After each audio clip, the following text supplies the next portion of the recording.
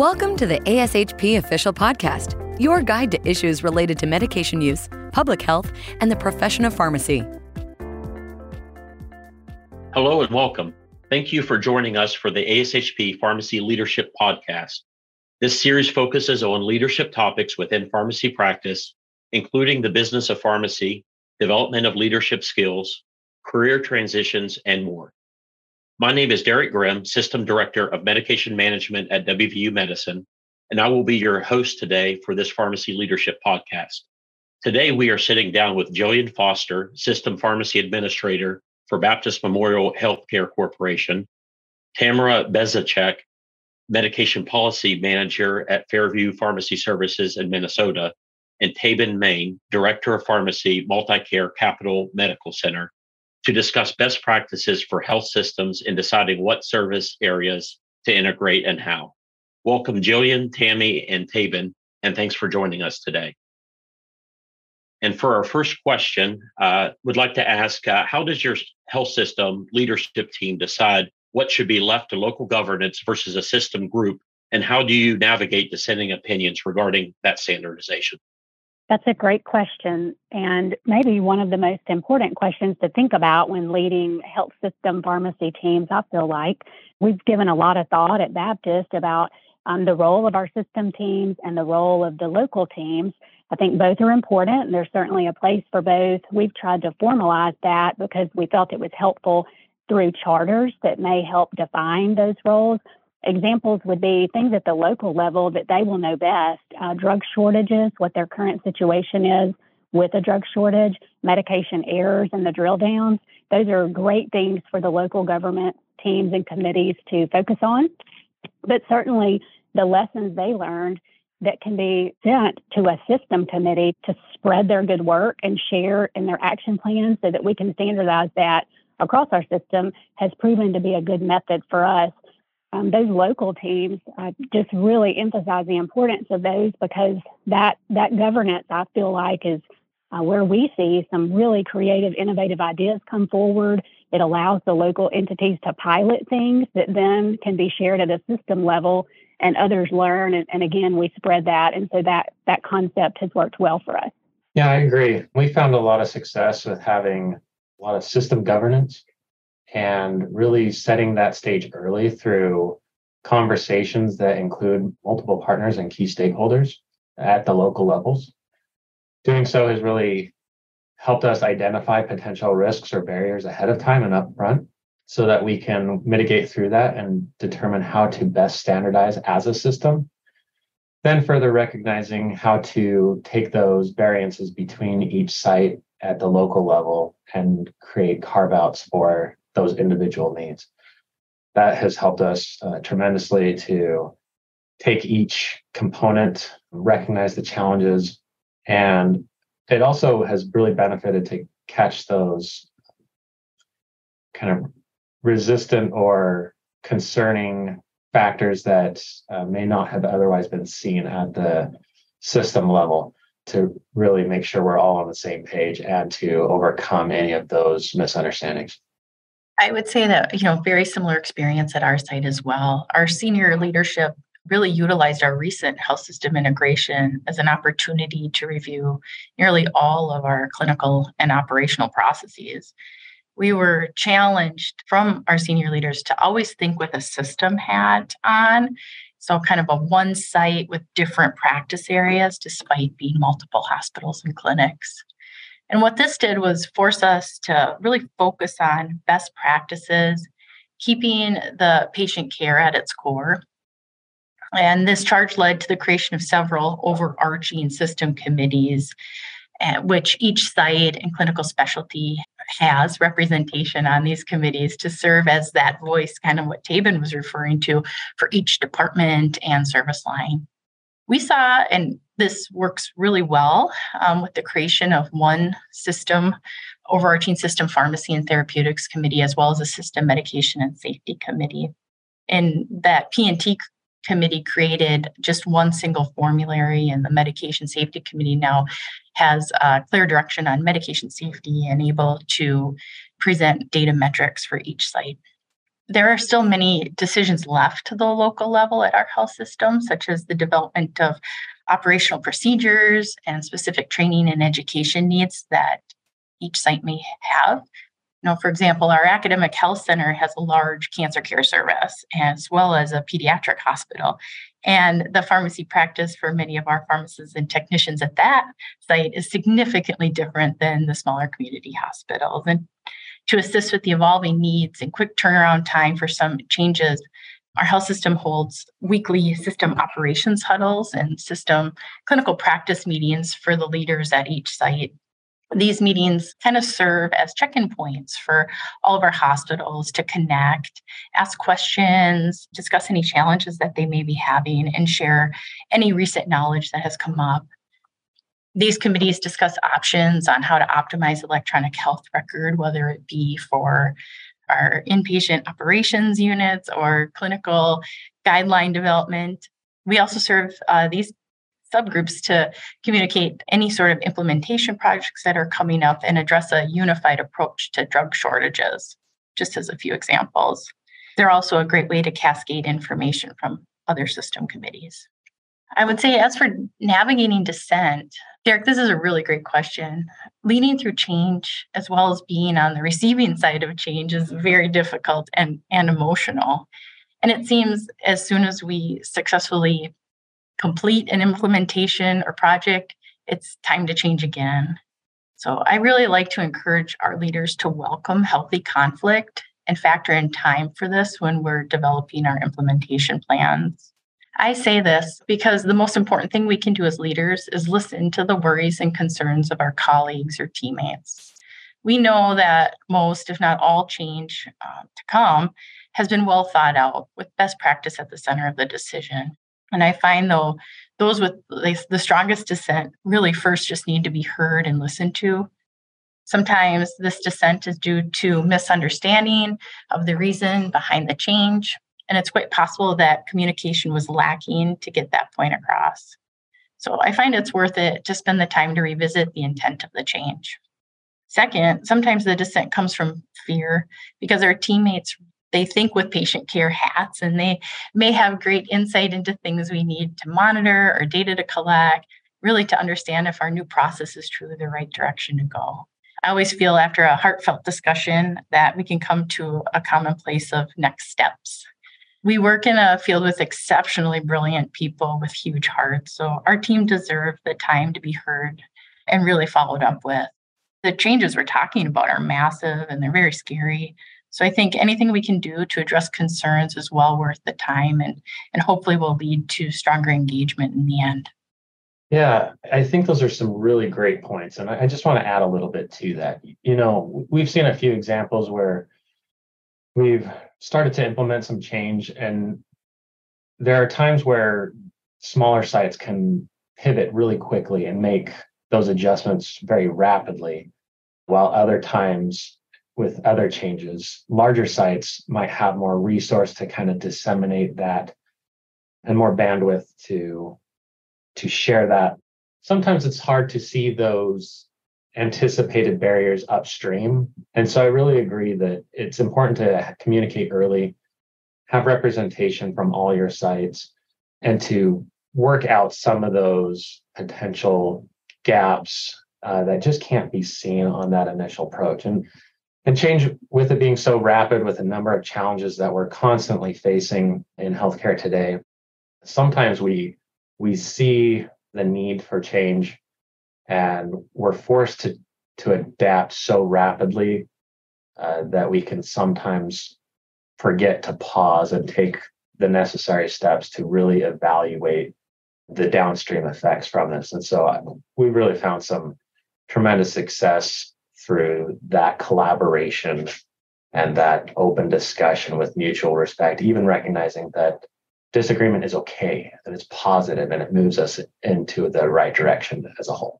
Haven, I would agree with that. And I just would also offer that we have challenged ourselves on when is it okay to not be standardized on a policy or a process or a procedure. And so I think an example of that is we too, like you all described, work back and forth a good bit with healthy discussion, and we usually can arrive at one standardized approach and we are at consensus. But sometimes we're in 3 states and the boards of pharmacy regulations, for good reasons, may be different in our 3 states. And so we may find ourselves in situations where we are not standardized and we agree to not be standardized. And so I think it's important as leaders to be able to know when those are appropriate areas to not be consistent in. We often revisit those and see if we can come back to consensus or back to standardization. But I think we are learning to be comfortable with when it is okay not to be standardized on a particular item. And so that's been a challenge just as our system has grown and trying to get comfortable, as I said, with those opportunities. That's all really great discussion, and thank you for sharing your approach at each of your prospective health systems. Within your health system, do your site leaders have system leadership responsibility, and how do you determine who leads which of the system groups? One lean approach at Baptist that we've used to growing our system infrastructure is to tap a local leader who has a full-time job and full-time responsibilities there, which they continue and retain, but we ask them to take on a dual role and have some system leadership or system responsibility. Typically, that's been facilitating one of our system committees. This has worked well for us at Baptist in oncology and antimicrobial stewardship in the formulary arena.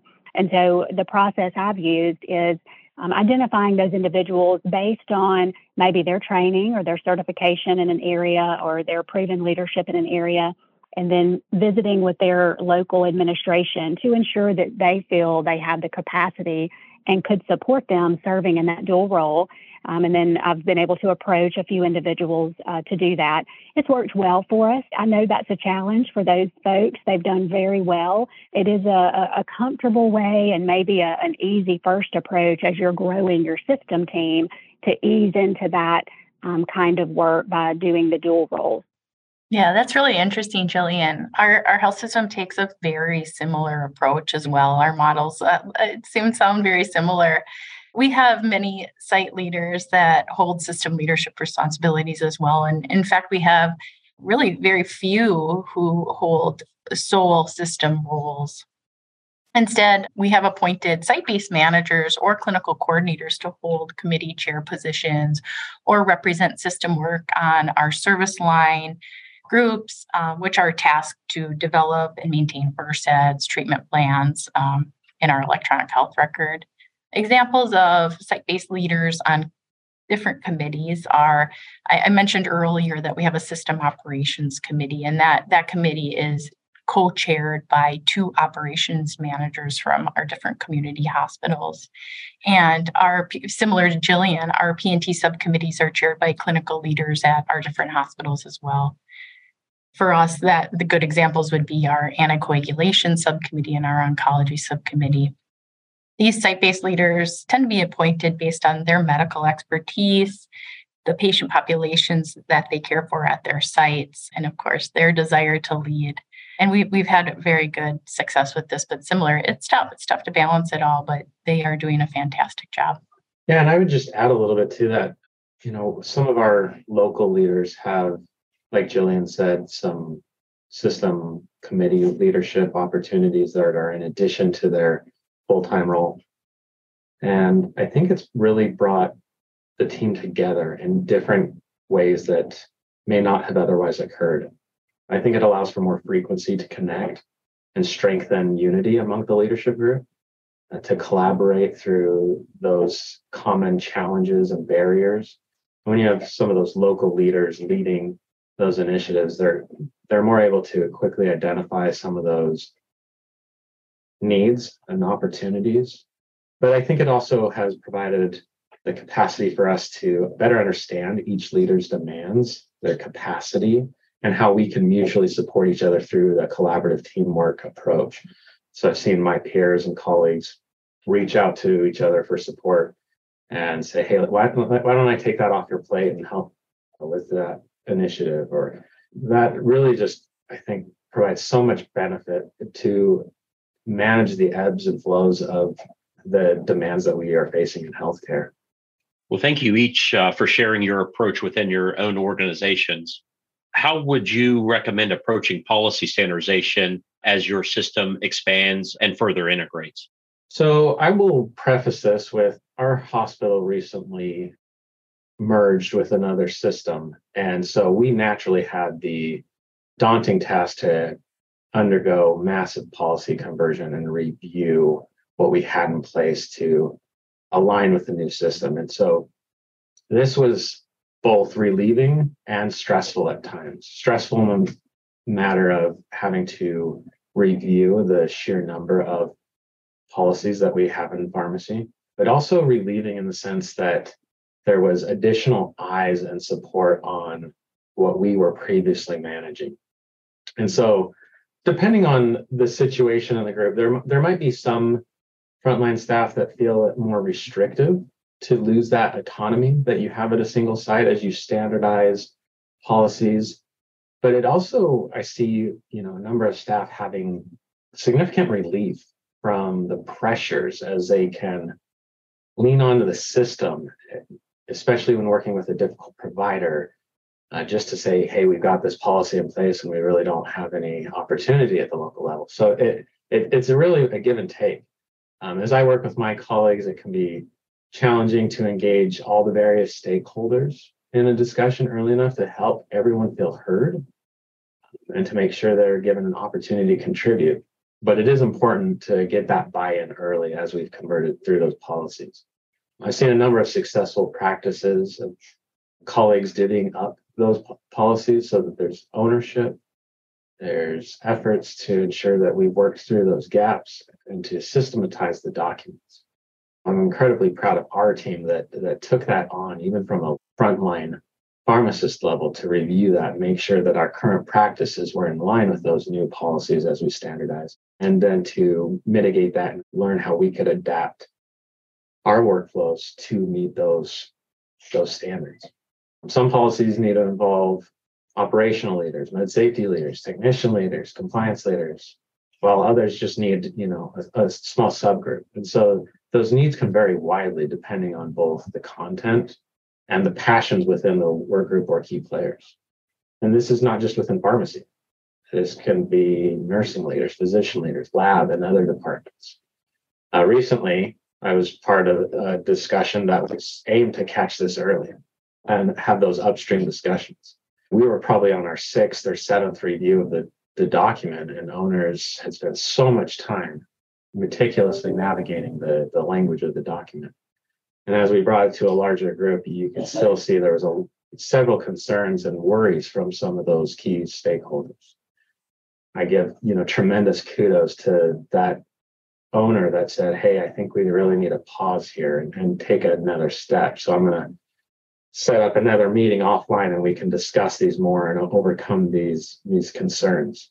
And I think in all reality, there's that was just a really good awareness to say it's not ready, even though the work had been overhauled time and time again. And there's a good balance, right, between site contributions as well as senior level executives that need to be inserted for consistency, making sure, like Jillian said earlier, balancing that alignment and then recognizing where we need to frame our language that allows for that variation due to the differences between the sites. So it can require a lot of time, but I would say with each of it, it is definitely worth the investment. I can really appreciate the amount of time that goes into that. We took a very similar approach as well.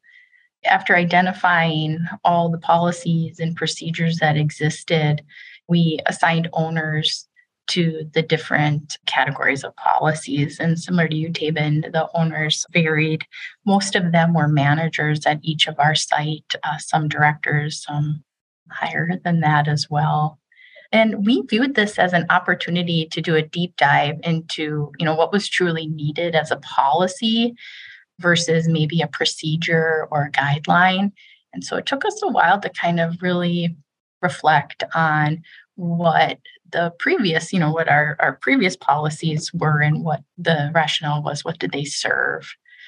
What we found was when we did that, we sat down to the owners create working groups and take on that time-consuming crosswalk process that I think many of us have been involved with. We really found that best practices surfaced, and sometimes we were able to even simplify the language of the policies. We took it a step further to have an overarching general policy because of the charge to systemize as much as we could. But then we would create specific site-based procedures. So if there was a specific standard operating procedure for something, each site is able to outline that. Taven, similar to what you were saying, that this is a very time-consuming process, and it took us, I would say, a few years to tackle. Now, we still do have a few site-based policies because we aren't able, similar to Jillian before, we aren't able to systemize everything. And it's really difficult to tell a hospital to retire a policy when the information is important to that department. So we're still navigating a bit of that. I would just add another piece of advice around working on standardizations of policies would be a philosophy we've used is that the system policy would be the minimum requirement that would be expected or that would be the best practice. And we've tried to create system policies only around those things that are required by an accrediting body like the Joint Commission, the Board of Pharmacy, or a best practice, industry standard or statement like from ISMP or ASHP. And so those system templates have really outlined the minimum. And then there have been several occasions where a local entity needed to be more stringent, perhaps, in the system document. And that is okay and appropriate. And we don't often even need that to be discussed further at our system teams, but just recognize that they may have had a specific patient event that may require them to monitor something a little more closely over a period of time that may be and look different than the system policy would suggest. So that philosophy of keeping just the minimum content in our policies has served us well and maybe helped us get to consensus on standardization faster in some occasions. Well, I know I've really enjoyed listening to each of your experiences. As we close, are there any lessons learned that you'd be willing to share with our listeners? I think the most obvious one is it takes time, a long time, and way more than I would anticipate in some of the projects that I've gone through. The other one I would say is communication is key, especially for our frontline staff that are in the thick of the work. Changing their habits, their workflows, their processes can be very overwhelming. I certainly haven't been perfect in helping facilitate that, but I've learned and seen opportunities that have helped me kind of improve on that to ensure that I'm there to be supportive of staff when they feel overwhelmed with the sheer amount of information that can occur. I think the other thing is it can be really challenging as a team transitions away from one thing only to be hit by a drug shortage or another regulatory question or concern only to revert back to the original process in place. And that can be frustrating, overwhelming, exhausting for staff, especially in our current climate with various demands on our labor force. Coupling that with changes in formulary status or other financial initiatives to improve cost savings opportunities. All of those things can just feel like a push and pull on staff. And so being mindful of their needs and getting them involved early and making sure that they feel heard, I think is critically important. So starting those discussions early, getting their ideas for barriers, and then just regular check-ins to see how that they're doing. The other really big thing that I'd say was a key learning is don't underestimate the little guy. Sometimes little hospitals can maybe be forgotten about, but or dominated by larger hospital needs and volumes and various supply demands. But we've seen a number of examples where some of our small hospitals are really contributing to the overall success of the system, with little things like we've talked about with policy language as we standardize those ideas. And we've seen a few instances where that feedback kind of went up through the small sites and really found some roots within system preferences. But then also, just recognizing those collaboration opportunities that can occur with your smaller sites. And we've seen benefits to contribute to larger med safety initiatives within the system. And so really learning from each other, adapting to the challenges that we're facing and moving forward together instead of starting from square one and reinventing the wheel has been just a tremendous support and advantage for us in our system. I think that my words of advice mirror that of Taven's pretty closely. I think integration can be an exciting time. It allows us to examine our current state and leverage our teams and their collective knowledge to improve practice and patient care. I truly believe we can do more together. With that said, it's also very important to recognize that change is difficult, and as leaders, we need to create space to listen to worries and recognize the additional responsibilities many leaders are taking on to successfully execute the transformation. The second big piece of advice is, I would say, to stay positive and stay open to change and the feedback to come. From our experience, very similar to Taven's, that the best ideas for process change have often come from our smaller departments. So make sure that you let everyone have a voice and you take the time to incorporate them. Well said, Tamara. And I think to summarize or state it again, standardization can sound or seem transactional, but as you all have said, it's actually very relational. And I find that what happens between the meetings is as important as the committee work. And so meeting one-on-one with leaders, I think, helps move us past areas that there seems to be dissent or we can't quite come to consensus. I think understanding individual leaders' point of view helps to facilitate the next meeting. I also think as system leaders, it's important that we keep our system committee and infrastructure frequency and cadence at a point that it feels nimble and supportive to all the other hospitals out there. I always am just cognizant of not adding too many meetings that it's tough to keep up with, but that we're able to move system work ahead, and that when a local entity sends forward an idea, we're able to meet quickly at the right group with the right multidisciplinary leaders to provide them an answer, a response, or pull forward their idea and standardize that across our system if it would help the rest of our teams. So I think that cadence is really important. This was a great discussion, and I enjoyed hearing what you all said as well.